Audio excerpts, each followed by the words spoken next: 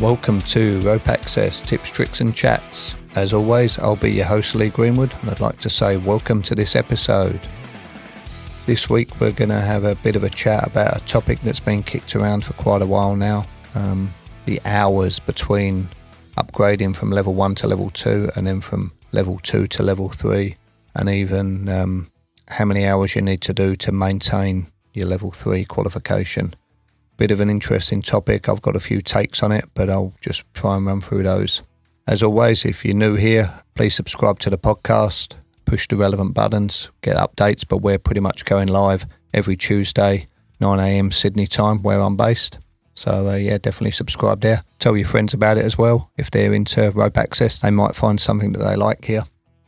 So I think a good starting point with this is looking at where the subject came about. I've attended various meetings, chatted to lots of various people about this, and some people believe that the skill level of rope access technicians has dropped over the years. For me personally, I don't necessarily agree with that. We've got a lot more people involved now, people coming from various trade backgrounds rather than from recreational sort of rope backgrounds or rescue backgrounds, so they might not have the passion or the knowledge when they walk into the door as a brand new IRADA technician. So they may not have that scope, but with the way that the syllabus has changed over the years and with the skills that we have now, I would say that the technicians are still of a high standard. If I was asked to do what is today's level 3 assessment when I first did mine, I don't think that I would have had the skills way back in the late 90s because the way that things are developed. But then comes the question of, do we need to have more hours logged between levels? Should we increase the amount of hours from level 1 to level 2? Should that be increased to 1,500 hours? Should it be increased to 2,000 hours? For some of you, you may remember back in the late 90s, early 2000s, they actually changed the requirements. It used to be 6 months and 500 hours, and that got increased to 12 months and 1,000 hours between levels. So pretty much the question is, do we need to increase it some more? I've got a few takes on this and I'll just put them forward. I may be devil's advocate for my own responses, but let's see how that goes. So what are we going to achieve if we do increase the hours from 1,000 up to 1,500 or 2,000? Do we think that a technician out there, doing his day-to-day job, whether it be cleaning windows on the side of a building or climbing through cable trays or hanging off the side of a building, painting it, working on a cliff face, doing geo work, by him or her increasing the hours to 1,500, 2,000, are they actually going to become a better technician, or are they just biding their time until they get to the number and then they can step forward? I don't think that they are going to become a better technician just for spending more time. There's too many variables. Are they being mentored? Are they actually learning anything on site? Is a big question for me. Or are they just getting on the ropes and doing the same drops over and over again, which it could be. So here's another option. Instead of increasing the hours, do we increase the length of the training course? Do we make the training course longer so that they can learn more skills? Do we make it a 6-day, 7-day, 8-day, 9-day training course? I'm not sure what the number would be. Do we increase that? I know there's some financial implications with this, but financial shouldn't really dictate safety, should it? So maybe that's an option. Do we have it that if you're going for your level 3 initially, that you have to attend a longer course? Should it be 2 weeks? Should it be 5 days the first week, have the weekend off, and then 5 days the second week, with the assessment being on that 10th day, if you know what I mean?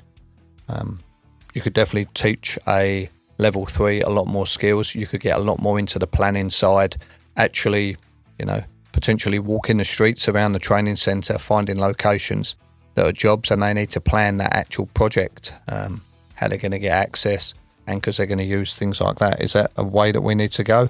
Or is it just that we need to be able to do certain rescues on the assessment day and plan a team scenario in the training centre? Definitely another option here. Between your levels, let's take myself as a level 3. I'm going to be reassessing next year.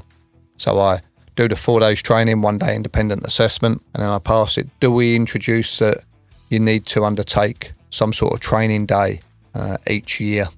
I know in Germany it's a requirement to maintain their qualification that you have to do a training day each year. Could it be that I pass my course, let's say next July, and then within 12 to 18 months I need to attend a training day for my qualification to stay current? So I turn up, and that could be like a workshop with a followed agenda. So the first one on that first year could be edge management, as an example, spending the day going through various options for edge management, things like that, how to eliminate the hazard and protect them and all of that stuff. And then the second year, somewhere between the 12-month and 20-month mark, you need to come in for another one, and that could be your basic rescues. That could be intervention rescues off of your Kroll or your descender in various locations, 3 or 4 rescues, making sure you still got those skills.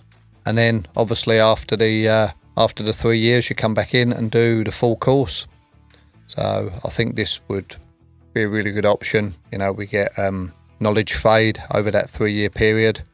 I'm sure many of you have been on training courses or ran training courses, have had experienced guys come in and they can't even do some of the basic stuff just because they haven't done any of it for 3 years, whether that's as simple as passing a deviation or aid climbing, because it's not something they do in their day-to-day. So getting people back in and reducing that knowledge fade so you can sort of bring them back up to speed a little bit more. I think that could be definitely a safe option for this type of thing. But what do you guys think? Do you think increasing the hours would be a good way of doing it, increasing the length of the course, or spreading training over the 3-year period?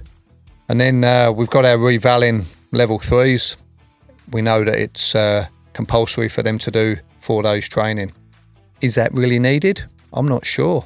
It used to be back in the good old days, you could just turn up and do the assessment and you either passed or you failed, or then it was introduced that you needed to do a minimum of 2 days training and then go for the assessment. Let's look at it like a driving test. If you're going to go for your driving test, how many lessons do you need to have beforehand? How much training? We don't actually need any. You can just book in for the test and do the test and you either pass or fail. Is that a way we should go, or should we be increasing it? Just some food for thought on that one.